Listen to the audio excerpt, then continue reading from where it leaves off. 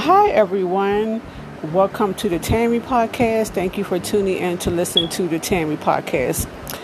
So, I'm looking to move out of my current house because my landlord wants to raise the rent to almost like 53% of what I'm paying right now, so over $2,000.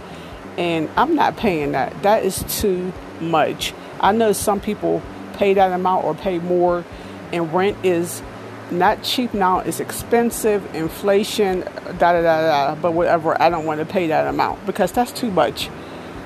So my son, he went online to look for different houses. I'm going to try to downgrade, get a smaller house.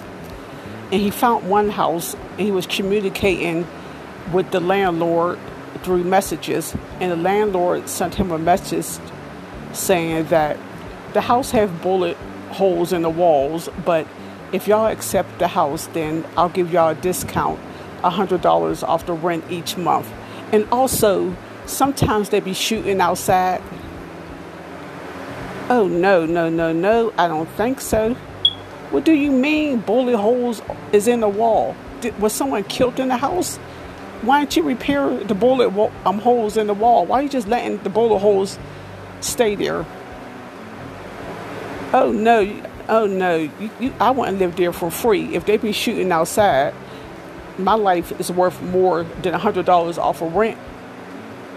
So that's crazy. Okay, I just wanted to share that little story about how the landlord going to try to rent out a house with bullet holes in the wall. Some of these landlords are so ghetto. I wonder would he live there? He wouldn't live there for $100 off the rent each month. And the rent's like $1,300 a month. Oh, but they be shooting outside and there's bullet holes in the wall. Please. Okay, everyone. Thank you for listening to the Tammy Podcast.